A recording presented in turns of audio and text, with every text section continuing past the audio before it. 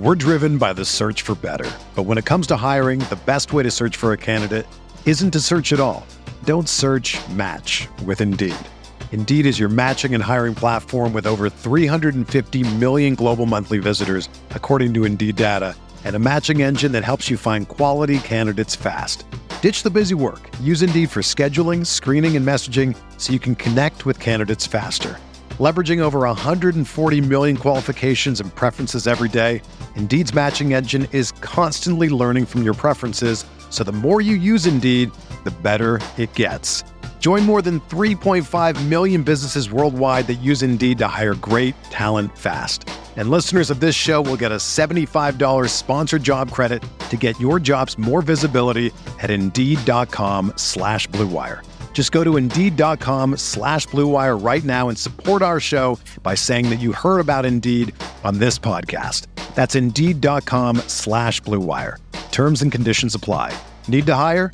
You need Indeed. All systems are go. Ladies and gentlemen, Chris Van Vliet. All right, here we go, my friends. Welcome back to another audio adventure on Insight. I'm CVV, Chris Van Vliet. Thank you so much for being back with us. This is episode number 285 for the podcast, closing in on 300. And this is episode number 115, just for this year alone. 115 episodes in 2021, and a lot of you have been with us for every single one. Also, how is it December already? How is it almost 2022? This year is just flying by.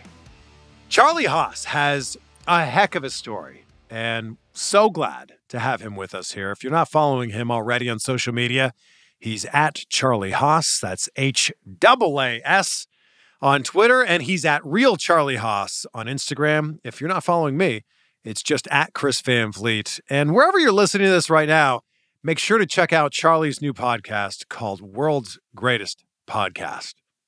Great name, right? Makes sense because the tag team with Shelton Benjamin, World's Greatest Tag Team, World's Greatest Podcast. World's Greatest Fan, or at least the Fan of the Week, Corey Snelson, who says, CVV, the man, the myth, the inspiration. Listening to the Ryan Pineda episode right now, such a great guest. One of my side hustles happens to be content creation for a house flipper, and this episode has really inspired me to pitch a full-time gig with this successful flipper. Thank you for the diverse guests. Carrot Top was amazing. I feel like your show is a roadmap to taking action on goals. Thank you, CVV. Hands down my favorite podcast and favorite host. Vague goals get vague results. It's written big on top of my whiteboard because it's not only true, but an effective way to stay focused.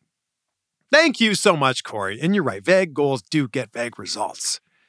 I actually just wrote out my goals. Like physically wrote out 5 goals that I wanted to crush in 2022. Then I wrote out a deadline for each one of them, and I wrote out the steps that it would take to get each goal accomplished. I highly recommend that you do the same. This is a very powerful exercise, and be specific with your goals. Don't say, I want to lose some weight this year. Be like, I want to lose 15 pounds by July 1st. Well, how are you going to do that? And then figure out the way to do that. Reverse engineer your way back. Should do a whole episode about this. I feel like we should. But if you want a shout out on the show, for free, of course, leave a review on Apple Podcasts. We read one out on every single episode. And while you're leaving a review for my show, leave a review for the World's Greatest Podcast as well. All right, let's get to it. The host of the World's Greatest Podcast, please welcome Charlie Haas. Charlie, I'm pumped about this. Thanks so much for joining us. Thank you very much. Thanks for having me. I'm excited to go. I really am. Well, and congrats on your new podcast, by the way. Let's get that all out of the way right now. So wherever people are listening to this, they can listen to your podcast as well. Right. Yeah. So my podcast is called The Haas Pod, or Wrestling's Greatest Podcast. What we're doing is we're covering all aspects of wrestling. Everyone knows my background with, and how important amateur wrestling is to me and was to me. So what we're doing is we cover all aspects to where we go from pro wrestling one week to amateur wrestling the other week. we go with the amateur wrestling. I'm diving deep into, we're interviewing the top high school prospects that are in the country, even the top youth prospects. And we ask them, what their work ethic is, what universities they're looking at, and and where they would hope to be, if they want to continue into college for wrestling. And then we go out and we interview the top tier wrestling coaches, say Penn State, Iowa, Oklahoma State, just to name a few. And we'll ask them what they look like, what they look for in a top prospect, and then what they look for in, whether it's just not a wrestler but also a student athlete, because they're building for 4 to 5 years, and they want to make sure they have the right people in place to continue their success. Like Penn State right now has the perfect blueprint for it, although they did get beat by Iowa last year. But they've won the last 9 out of 11 national titles. So, and what we do is it's also really important for women as well, because women's wrestling and amateur wrestling is actually saving men's wrestling. Iowa just announced that they're going to start a women's team next year. Clemson started one. There's over 1,300 scholarships for women, but we only have like 1,100 women wrestling right now. Wow. So we're trying to get it we're trying to get as much notice out there for women, to let them know, like, hey, if you continue in the sport, you can get your college paid for, And amateur wrestling is such a great, it's great for women, especially because, you may have, it's the type of sport where you have different weight classes, and you may have, say you have a girl that's a little bit that's a little bigger and wants to play like center midfield in soccer, but it's really impossible for her to play that. You go to wrestling, she has a chance to wrestle against girls her own weight, with their own experience. She has a chance if she wins a state title, she has a chance to go on, and even if she doesn't win a state title, but she is successful, she does have the chance to go on to earn a scholarship. And then right there, you're building self-esteem. You're building, she's just building a stronger mentality towards the workforce, because what she can use that she learns in wrestling is that she can apply that to life, and that, maybe she's put back into an uncomfortable position, but she'll learn to get out of it, and she can apply that towards life,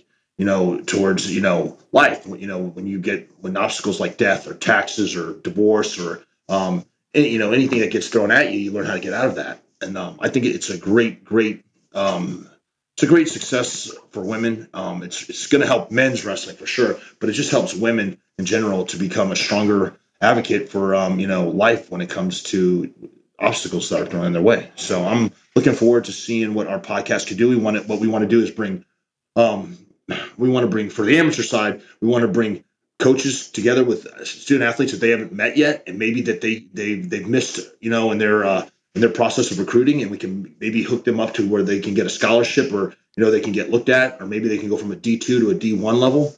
And then with the pro side, I just want to go into the stories that I had over my professional career, and then reconnect with the people I met from the independents all the way up to WWE, up to Japan, and just to tell the stories that we had and the fun times we had, but also maybe there is a chance to connect the amateur wrestling to the professional wrestling, like say with a Gable Stevenson. And maybe if they want to become a professional wrestler, I can use my connections to help them get into, instead of fighting in the UFC, maybe they'll want to go to WWE or AEW. So help out there. Look, I think that everybody is very familiar with your amateur background, but now you're coaching amateur wrestling. I'm coaching. So you talk about what some of these recruiters are looking for. What do you look for in one of your athletes? So I coach a youth program that's like, from kindergarten all the way up to high school. And when they get to high school, they really, I push them on over to the high school team that we feed into. And that's Allen, Texas. And they're going for their 13th straight state title this year. So Jerry Best is the head coach there. Him and I grew up in Oklahoma. We know each other. We're like brothers. So I run the youth program. But what I keep telling the parents is that, amateur wrestling is a marathon. It's not a sprint.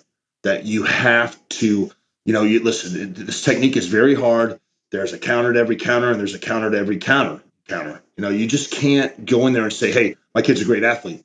Yeah, that'll pay off, but, I'll take hard work over talent any day. And that's what it takes to become a successful amateur wrestler. You got to put in the hard work. And the parents just want to see success right away, and they want to win now.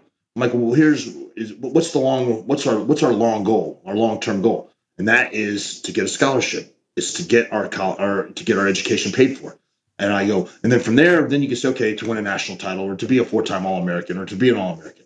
I go, but right now we just have to, we just got to keep the parents focused and saying, look, they may not be good right now, but for, in 5 years, 6 years, they may be the person that's getting pinned. They may become the person that's pinning everybody. So, the green light turns on differently for everybody at different times. So you just got to stay focused, and you just got to keep the kids, it's a difficult sport. It's a hard sport, but you got to keep the kids having fun and just let them know that, hey, it doesn't matter right now. It's what happens in the future is the most important.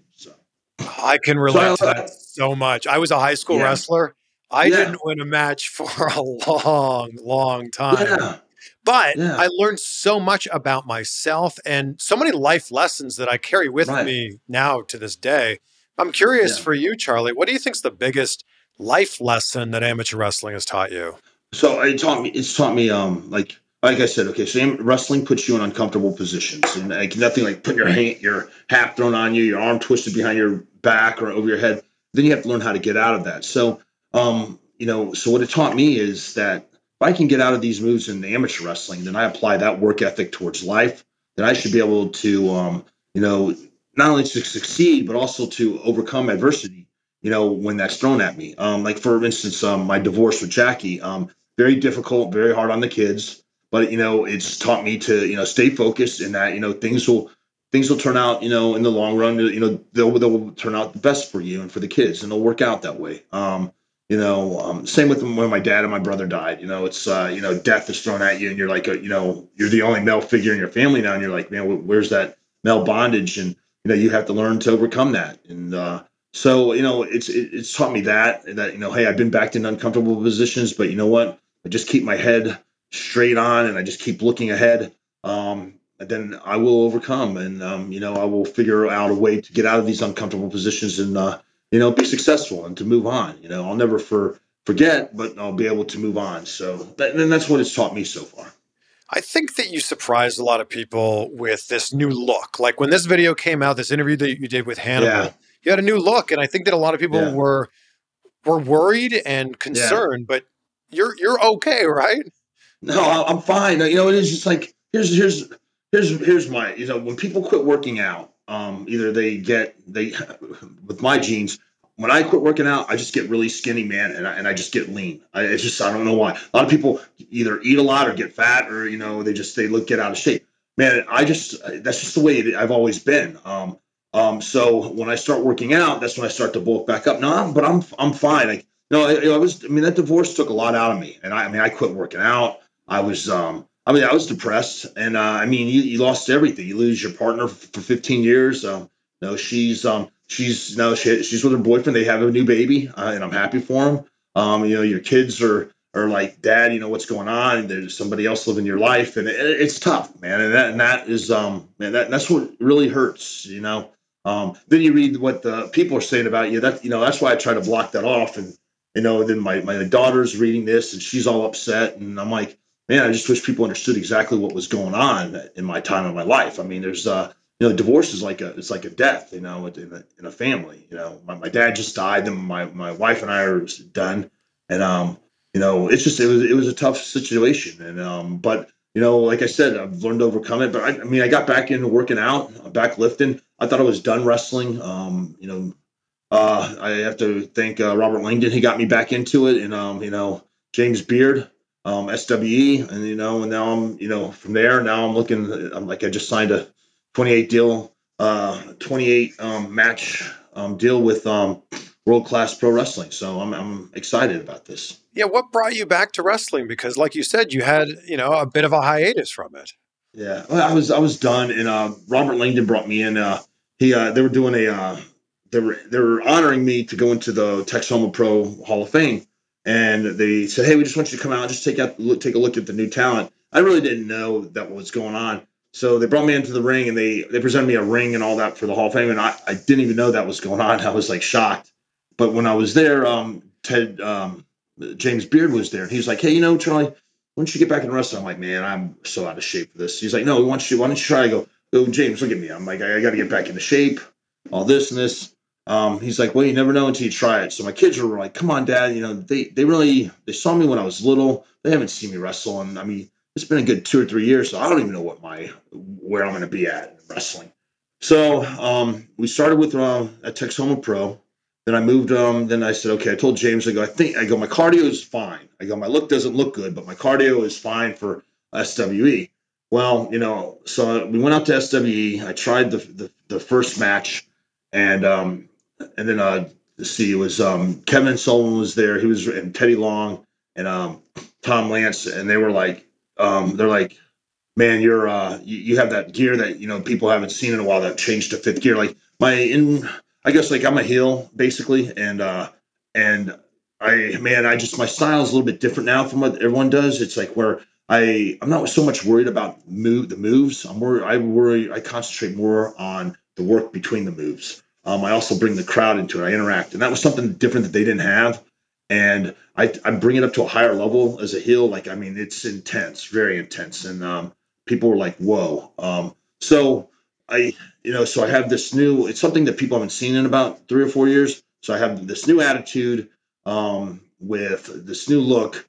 But it's all right. I kept reading where everyone's like, he's sick, he's all messed up or whatever. But I'm not. I'm fine. I'm just and I thank those people for giving me more fuel to add to the fire. But I'm healthy. I'm back up to two. I'm 230 pounds. I'm 6'2". I mean, I put 315 up for like 5 times on the bench. So, which isn't a lot compared to a lot of people, but for me, I think it's good. So, That'd be I'm incredible happy. for me. So yeah. Yes, I mean, and I'm happy, and I'm working out, and so I thank you for everybody's concern. But man, all you gotta do is just go on and watch like the progression from SWE to now. I mean, I'm right where I'm at. I'm Yeah. right where I want to be. When you thought that you were done with wrestling, where did you start to transition your life into? Like, what were you doing? Amateur wrestling, just focusing on the coaching. Also, I was doing I was working in medical device. So I was selling Spine, which is medical device spine hardware. So I was working for NuVasive Spine. Then I started working for Acuity Surgical. So I would go into basically like the neurosurgeons or the sports ortho doctors that work on spine and try to convince them why our screw and plates and why our procedures would be better than say Strykers or Zimmers or any other spine company out there. So it was I was usually using my degree finally. So. I know that most people, when they either retire or they step away from wrestling, like you can't ever really fully get away from it. So, No, you how good can't. did it feel when you finally went back out there in front of a crowd? I was scared. I was nervous, but then when I heard them cheering, I was like, well, okay, that's good. But then when I heard them booing, I felt better. I don't know why. I like being a heel better. It really does. It's always been it's been easier for me to be a heel. I just find it easier to just like get people to boo me. It's hard for me to like dig down and say, come on, man, cheer for me. But it's so much easier to just say, I don't need your guys' help. I can do this on my own. I don't know what I've done for the last 3 or 4 years is I've had a lot of hardship, but I think I've taken all that and I have been able to embrace that, but I have been able to let it portray in my character when I wrestle, and especially in my when I do my vignettes or when I do my promos, it kind of carries into that, and people are like, man, he can really speak, he can talk. Like we never heard that part from him. So which is true. I mean, I was down and out for a while, and now I'm like, and I'll tell people in the promos, I'm like, look, when you're basically almost homeless and you're that close to living on the streets when you've lost everything, I go, you're not scared of anything. So I promote that into my promos and my people, which it's true. So I'm just taking parts of my life that's been happening that people haven't seen or heard of, and and just I just mix that into with what's going on in the wrestling world and what Charlie Haas is doing. So Yeah, and Charlie, I'm so sorry to hear that everything yeah, you've been through. I'm that's curious, was okay. there a day when you decided I got to turn this thing around? Did something specifically happen to go, let's get out of this funk? Yeah, I think it was when when you get going through all the divorce papers back and forth, and I'm like, and then especially when I'll tell you what the day was is when you sign the papers, and then your son calls you and he goes, "Hey, Dad, man, there's somebody over here somebody in my kitchen eating my cereal." I go, "What?" He goes, "Yeah." He says he's living here to get used to. I go, and right then I'm like, man, I was like, what is going on? I had no idea. I had no idea that there was somebody else like that, and boom. The kid's never met him. He's there living. So I think that was when I said, you know what? it's time to start feeling sorry for yourself. Evidently, she's moved on. The papers are signed, so it's time for me to move on. And that was it.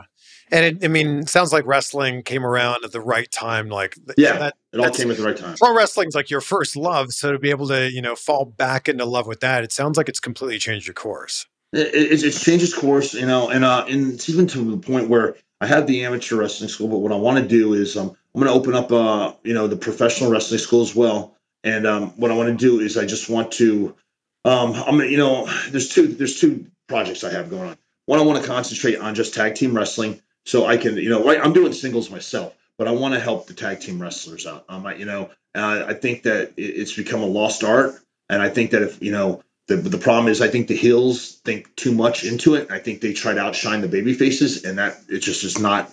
It's not a good recipe for a tag team match. I see the refs get buried a lot in the matches. I want to be able to teach them what Arn Anderson taught me and what Jerry Briscoe taught me or taught Shelton and I when we were tagging. And when you have the best mind in a business like Arn Anderson, that he put his stamp of approval on you on how to do tag team wrestling, then I want to be able to pass that down. And I think that's something no one does. Everyone has pro wrestling schools, but they don't have any pro wrestling schools that specify tag team wrestling or work for tag team wrestling. So I want to do that. Two, I'm also I'm starting a junior wrestling alliance, which is for it's for younger kids from ages 10 to 15, 10 to 16. And I'm not. And I know everyone's like, oh, wait, hold on now. These kids are too young. You can't teach pro wrestling to kids. But I'm like, you can. And what I'm going to do that's different is that they won't wrestle outside the ring. They won't go off the top turnbuckle or anything like that. They won't be able to do power bombs or power bombs or spine busters. Anything that's going to give a whiplash where it's head first. We won't have that in this alliance. What we will do is we will concentrate on chain wrestling, how to work the crowd, the timing, the spacing. Your hip toss, your body slams, the psychology. Heel versus face, how to get heat. Body parts to work, because I'm sitting there going, you could teach a kid to do that, and I've done it with my two kids, my 11 and 9-year-old. They're already wrestling against each other in front of crowds, and they're doing a great job. But if you do that at this age, and then by the time they're 18, 19, or 20, you could have another Randy Orton on your hands, and I think Randy's at the best there is right now. I don't know. It's hard to say, okay, at 18, you can become a pro wrestler, and we expect to cram all this knowledge into you in 3 or 4 years to be on top, if not next. I'm like, it's impossible, you don't wake up in the morning and say, hey, I'm going to be a professional football player and then go out and try out for the Cowboys. No, you start from the time you're in little leagues, baseball, pee-wee, it's so why not? Hockey, you got to start from the minors. Below the minors, like from the youth foundation. And those kids get a lot. Come on, youth football and hockey and lacrosse, there's as much head injury or concussions than there would be in professional wrestling, So I'm just saying, what I'm doing is I'm taking out the major moves that could cause concussions, and I'm just teaching them the basics. Timing and spacing and footwork is the key to professional wrestling. If you're going too slow, it's the right speed for television. And of course, at the young age, they have to understand the win or loss, like how that's predicted and how that goes. It's already been exposed. So, and once my kids understood it, they're like, oh, they just want to work for the match. They don't care. So. And that's the big difference. So I'm excited. We'll see where it goes from there. We're driven by the search for better. But when it comes to hiring, the best way to search for a candidate isn't to search at all. Don't search, match with Indeed. Indeed is your matching and hiring platform with over 350 million global monthly visitors, according to Indeed data, and a matching engine that helps you find quality candidates fast.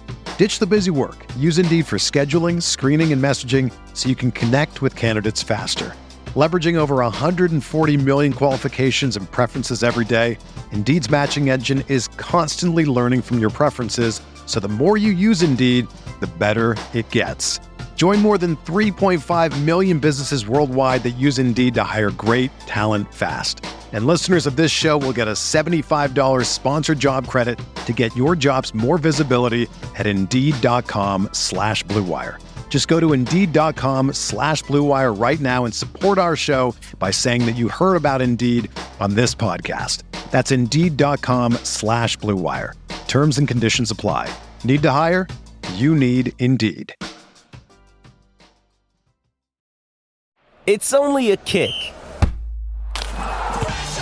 a jump, a block. It's only a serve. It's only a tackle. A run. It's only for the fans. After all, it's only pressure. You got this. Adidas.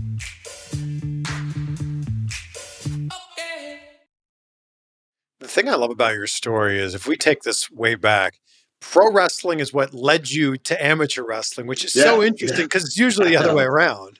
I know. Yeah, when I was I was a big pro wrestling fan.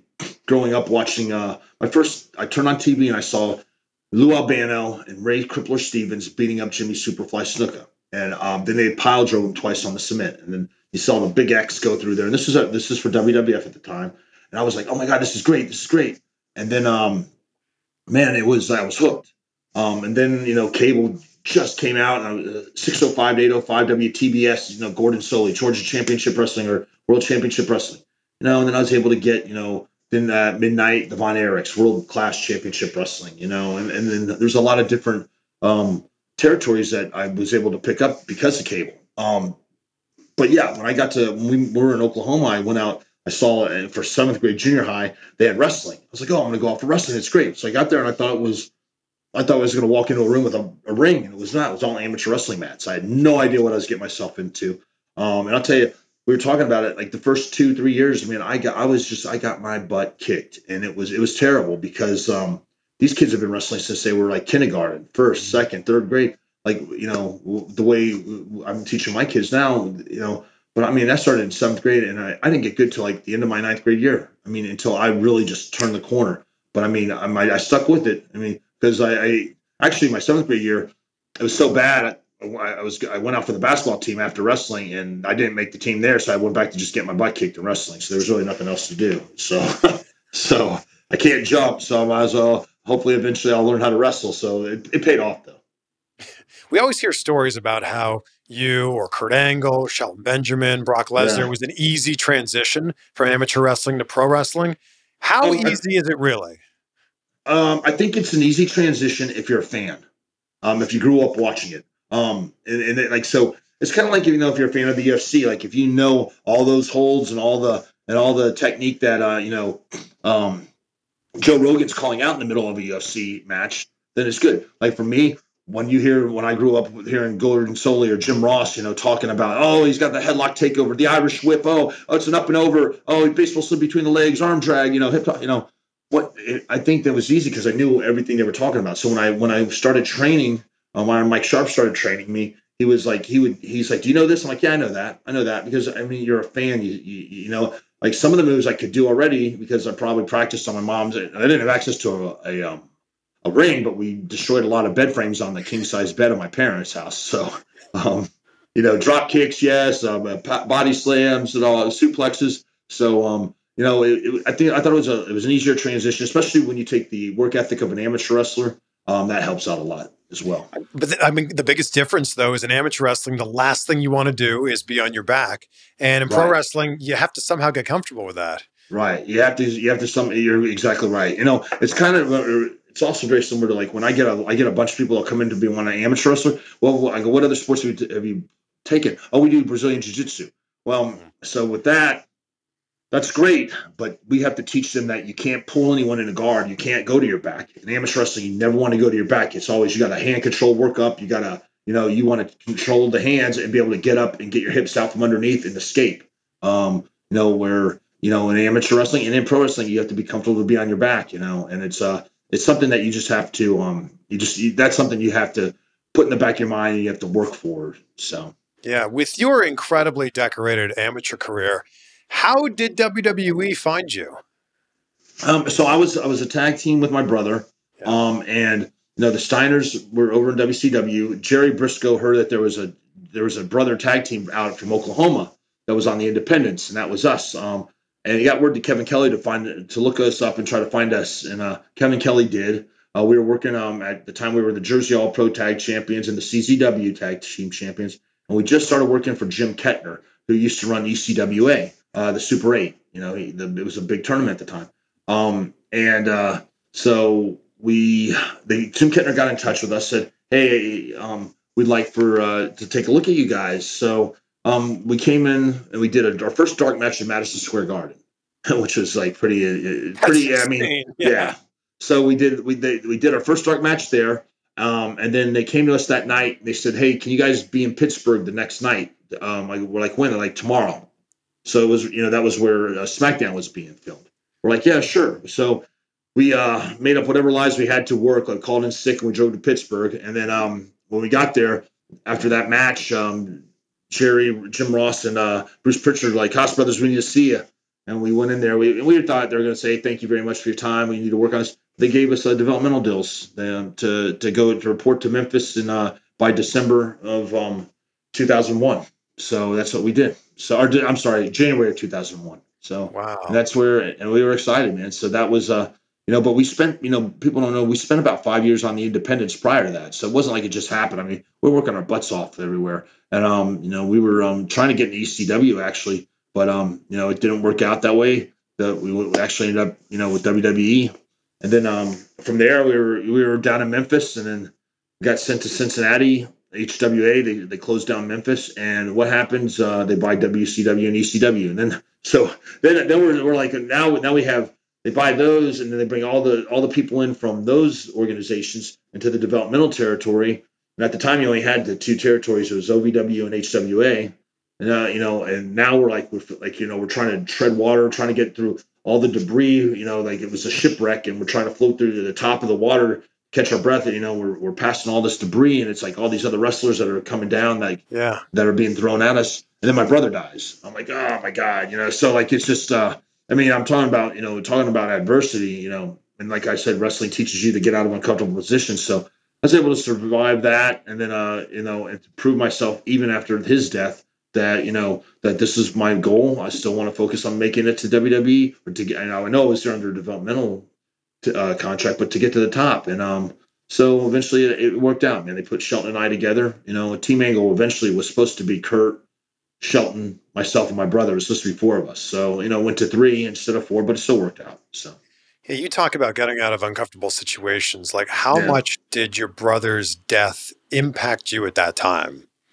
It destroyed me, man. It was like the basically, it's like the divorce to Jackie. He's your best friend. You grew up with him. Your baby brother, your little brother, and then he dies. You find him dead, and you're just like, man. Is this really happening? It was tough. It really was. Then you have to call your mom and dad and tell them that you found your brother dead. And that's not good. And it was I didn't think I was going to be able to get out of that. I really didn't. I didn't know I didn't know how to survive that. But then I didn't know what WWE was going to do. I didn't know if they were. They signed the Haas brothers, not Charlie Haas. And thank God that Jim Ross saw he's like, hey, we can still do this with Charlie and Shelton. And then Arn Anderson, he's like, well, let me take Charlie and let me take Shelton. Let me see what I can do with them for about a year.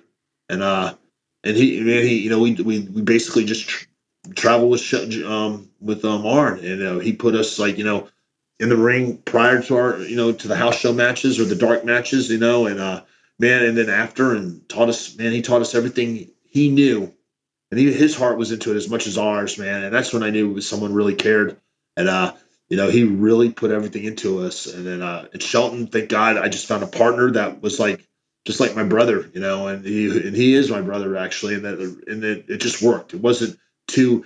Shelton had the same goals as I did, and it just I just was lucky. I'm very lucky. And Kurt Angle has said, and I couldn't agree with him more. He said that the run as Team Angle should have gone on way longer. He said it should have been like 3 years. It should have been. And what people don't understand is at the time that we were getting hot on Team Angle, who's getting hot? Who is hot over on Raw? And that was it was Evolution. And but then when you have four guys and you have three, and all of a sudden when they do the mix, they would do our mix pay-per-views, and we're starting to get better reaction than them, and I don't care what they'll say, but then you can ask Kurt, and Shelton may not say it because he's with WWE now, but dude, we were getting a better reaction than they were. We're getting, and I think that had a lot to do. Okay, it's time to split them, so because they kept Evolution going, and that's just the way it is, it's just that it's the way it is. So yeah, would you say that Kurt is one of the very best you've ever been in the ring with? Yeah, you know what? Because Kurt was never a fan of pro wrestling, and neither was Brock. But they were able to pick it up like that. Yeah. Yeah, I think Kurt was very, very good. To pick it up in such a short time, yeah, he's one of the best ever.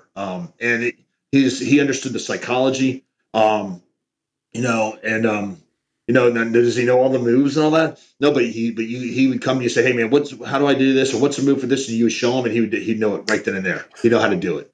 So he's got an audit. He's also got a very good but he'll tell you too. He's got a photographic memory. So everything that they would write down, he would memorize like that, so he could do the speech really quick. So he's very and a very intelligent human being.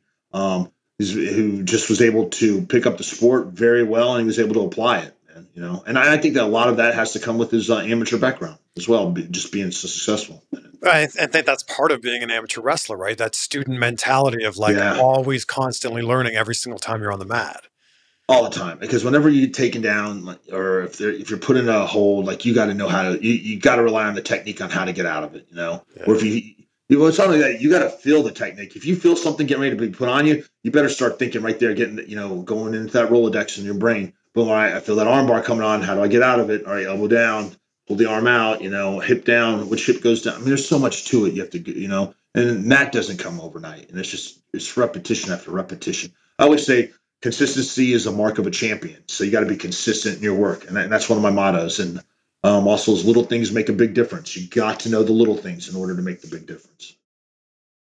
When you need mealtime inspiration, it's worth shopping Kroger, where you'll find over 30,000 mouth-watering choices that excite your inner foodie. And no matter what tasty choice you make, you'll enjoy our everyday low prices, plus extra ways to save, like digital coupons worth over $600 each week. You can also save up to $1 off per gallon at the pump with fuel points. More savings and more inspiring flavors make shopping Kroger worth it every time. Kroger, fresh for everyone. Fuel restrictions apply.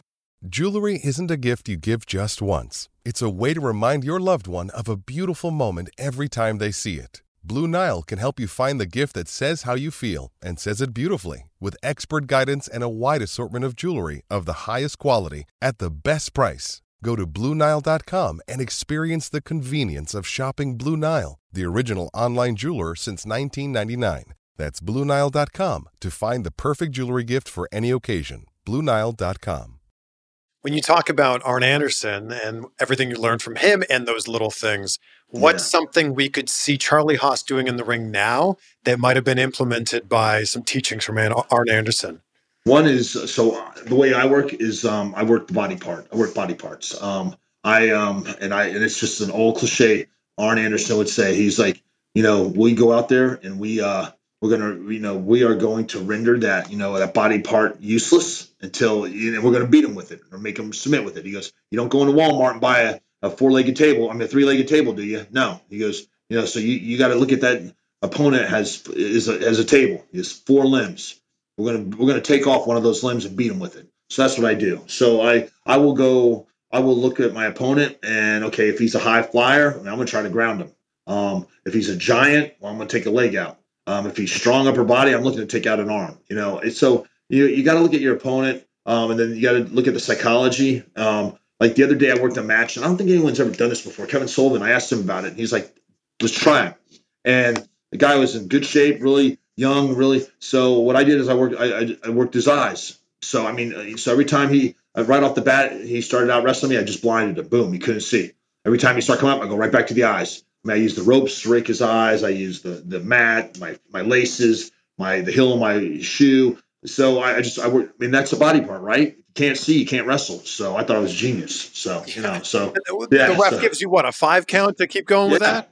Yeah. So every time, if I'm working if I'm trying to take a turnbuckle off the ring, the ref's over there trying to put it back on. I'm just gouging his eyes when he's not seeing me. So it's perfect.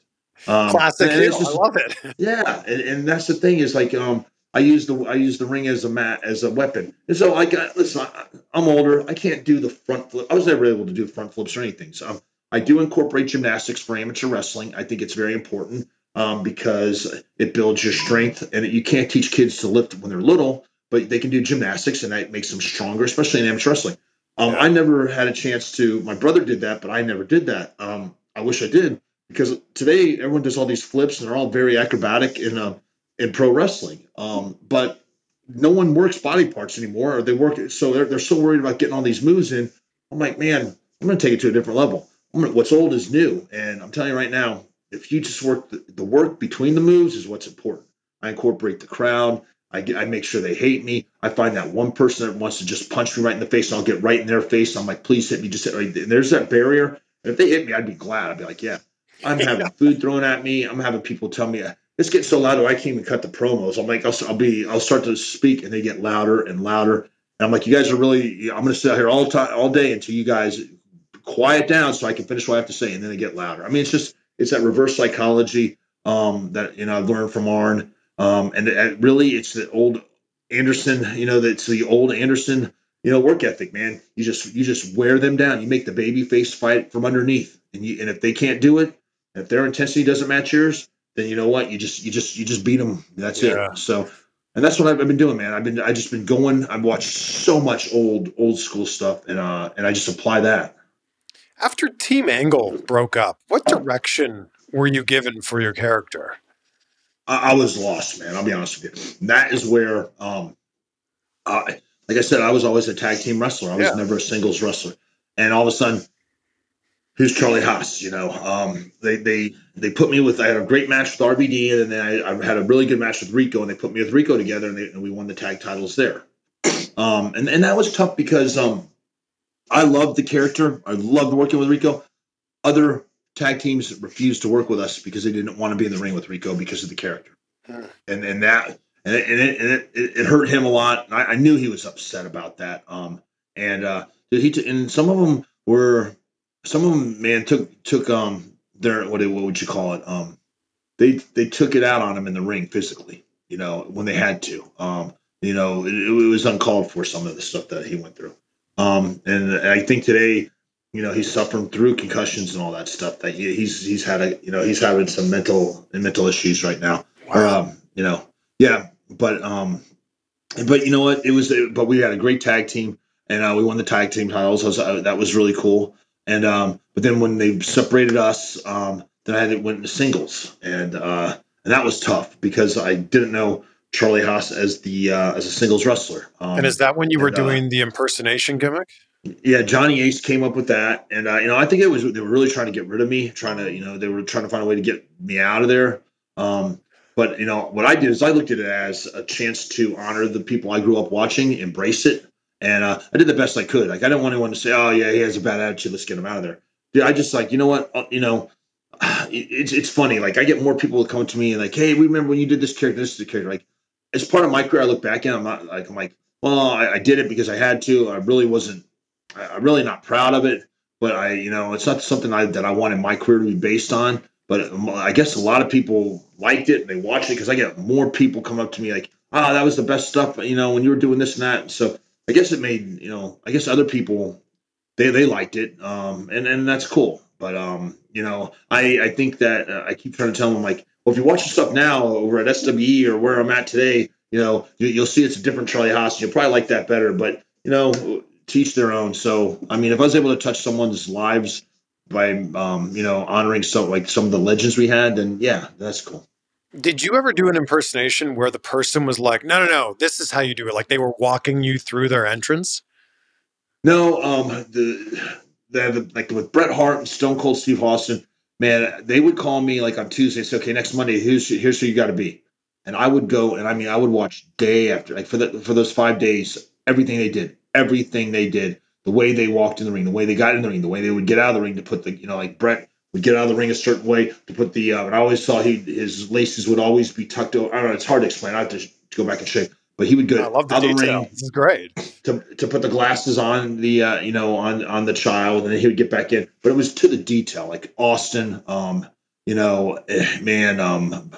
let's see who else. Oh, JBL was the best. That was, I did it so good that I almost broke him in the ring. Like he almost started laughing and he slapped the bottle of Mama Joanna out of my hand. I pulled out another one. He was like, and I went, it was so good that they had me do it the next week. It was a continuation of it. And JBL was actually, he wanted me to be like his sidekick, like a Boss Hog had Dewey Hog, in the Dukes of Hazzard. So I'd be like a in-shape JBL at the time. But but because of that, him and I are really good friends, and really good friends. So but he's a big fan of it. He was a big fan of all my stuff we were doing then, and he was trying to get Vince to make me like the CHL. So but they went with a different direction. But yeah, no, I was excited about that.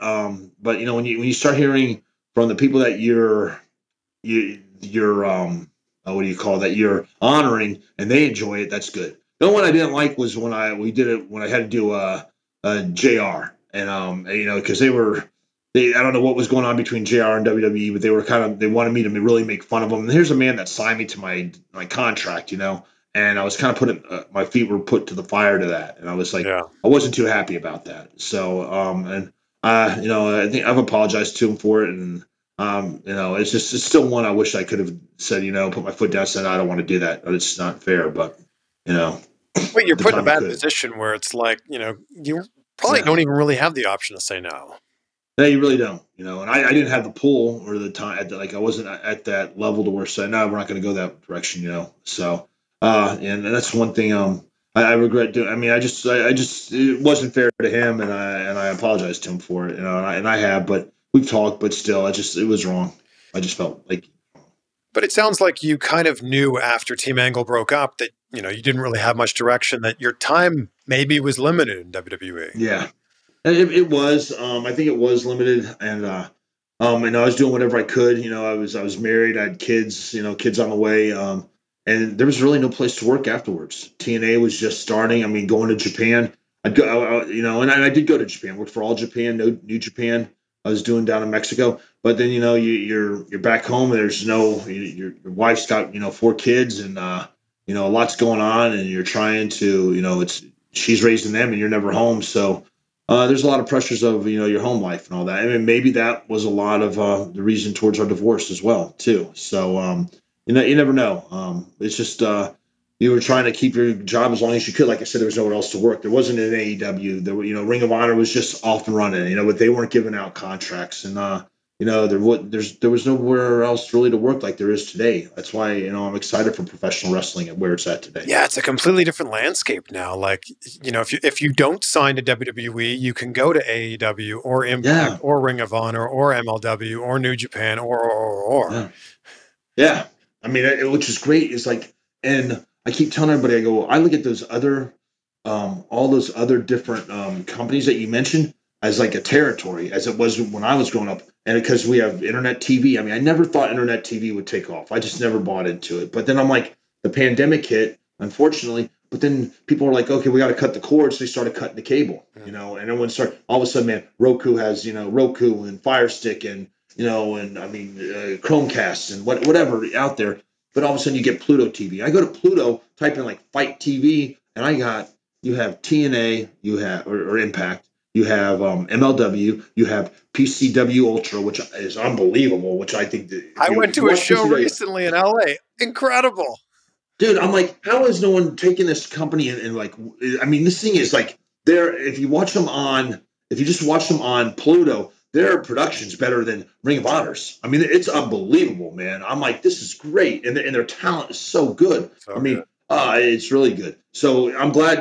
Thank you for being an advocate, because I always tell people that. And they're like, well, we haven't seen it yet. I'm like, go watch them. I go, then you got MLW. And then you have, like you said, AAA has their own channel on Pluto. And I mean, it's just, and then you got, Japan, New Japan, USA is real big here now. Ricky Romero is the booker there. I know Tanahashi's the USA champion for that. But I mean, dude, there's so many places to work now. And I'm like, eventually everyone wants to go to WWE or AEW, but these other places have a chance. They give you a chance to work, to make a living, but you learn your craft. And if you go from organization to organization, you'll learn their styles. By the time you get called up, man, you're going to be very well marketable, And, plus, and on top of that, you've now got the ability to make money with merch. Like ProWrestlingTees.com was not a thing, 10 years ago. Yeah. You can make money streaming, whether that's on YouTube or on Twitch. Like, there's other opportunities to make money outside of just, being an indie darling, which is what your option was 10, 12 years ago. Right. 100%. So I believe that I tell everyone, I go, don't be in such a rush. Build your, like you said, build your marketing, build yourself, become a self marketer, or build your marketing like around Twitch or YouTube, because the more followers you have, the more the more undeniable you're going to become. So I say, build your name, build everything your brand, build that brand. So if WWE wants you, they say, hey, we want to sign you, but we're not going to go with your name. We're going to go with this name. No, I don't think so. What do you mean?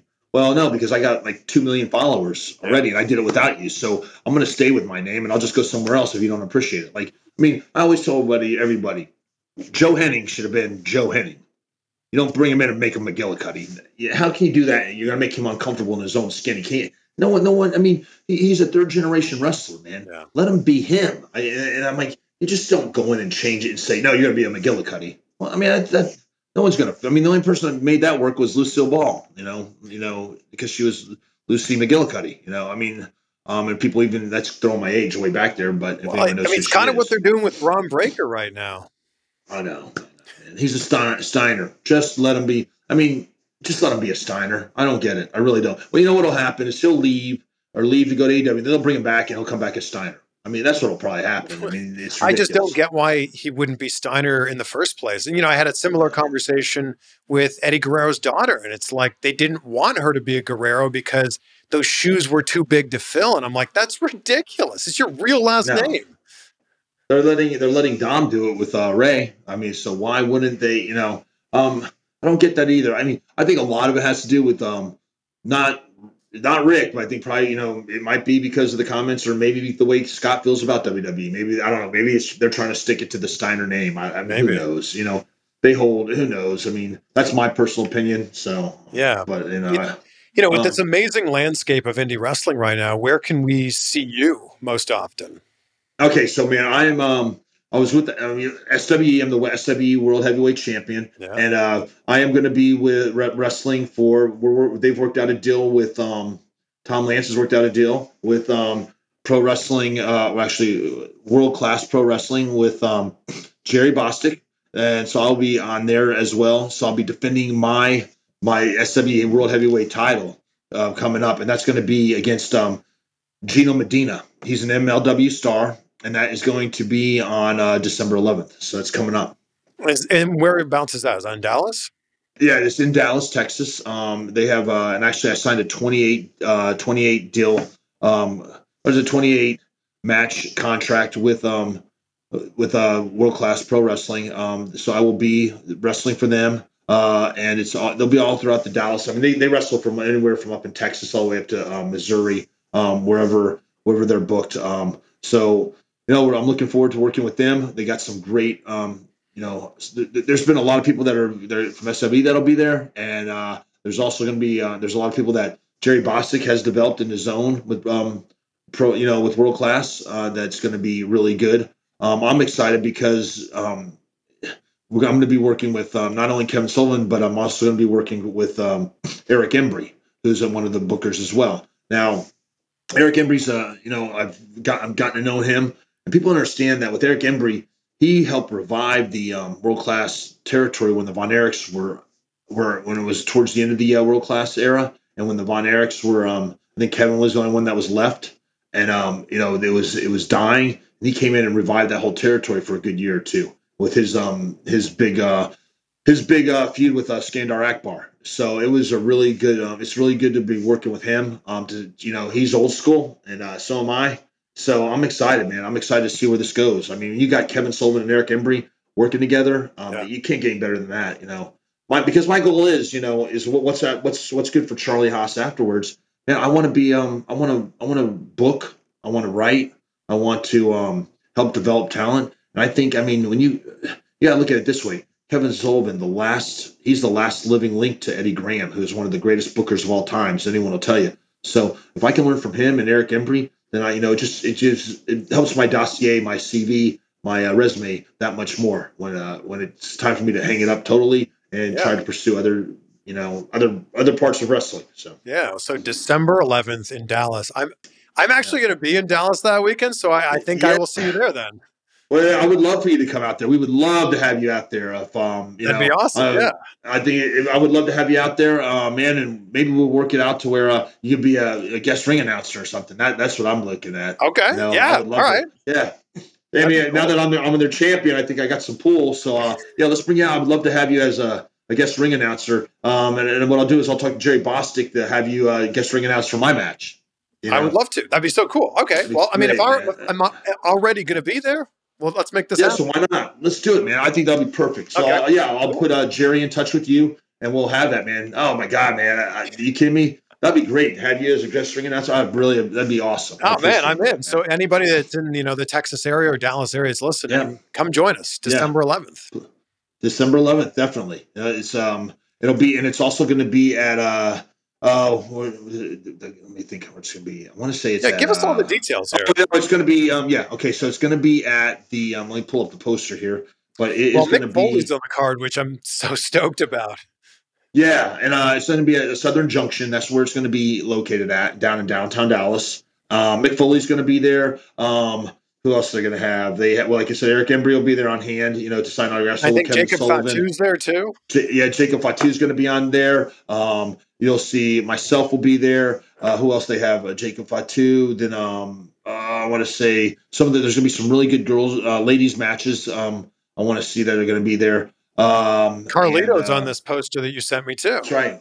Yeah, Carlito is on the poster. God, I haven't seen Carlito in a while. We're really good friends. You guys got to go see Carlito. Yeah, you guys got to see Carlito. Wrestle. He's phenomenal. And who else is at Southern Junction? It's in Dallas. I want to say it starts at 7:30. But doors will open. I'm sure they'll have a meet and greet prior to that. So yeah, and it's worldclassprowrestling.com for tickets and more info. But all you need to know is Charlie's going to be there in the main event, and now I am going to be there. So join us. Yes. So I'm excited. Yeah, so now you have to come. So I'm excited, man. Thanks for accepting that offer and coming. That's going to be great. I mean, if I'm already in the area, let's make this happen. Why not? It's going to be great. We should have done this in person. Jeez. I know. I know. I should have flown out to where you're at, and we could have done this. I know.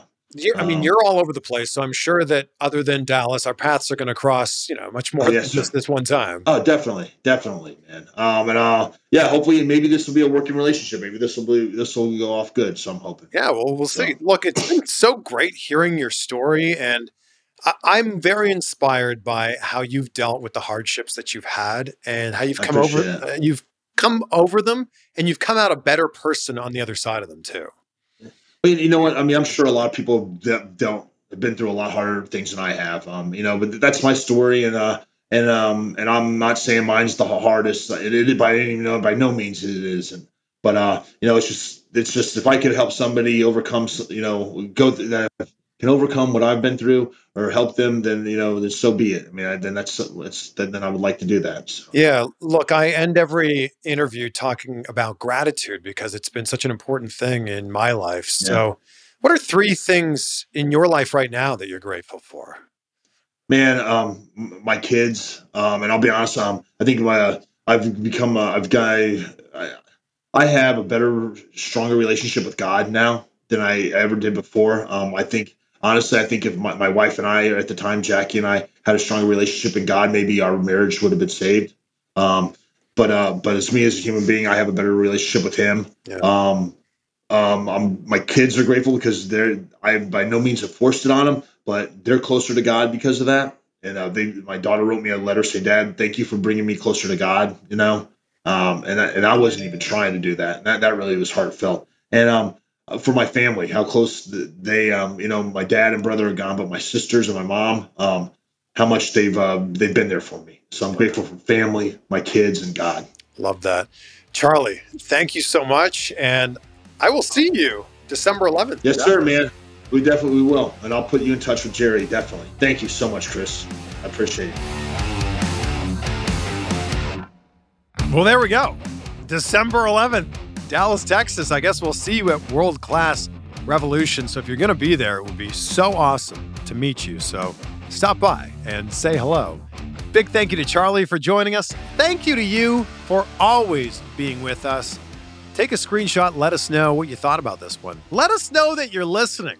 Tag Charlie. He's at Charlie Haas on Twitter. He's at Real Charlie Haas on Instagram. And I'm at Chris Van Vliet. And I'll leave you with this quote from Joe DeSena, the founder of Spartan Race, who we had a great conversation with last month. That man's work ethic is next level. And he said, there are no bad days, just bad attitudes. Ooh, how true is that? There are over 20,000 individual moments in each day. Don't let just one or two of them ruin your entire day. Did you have a bad day? Or did you just have a bad 10 minutes and you allowed that to affect you for the other 23 hours and 50 minutes of your day? Something to think about as we head into the weekend. Have a great weekend. Be great.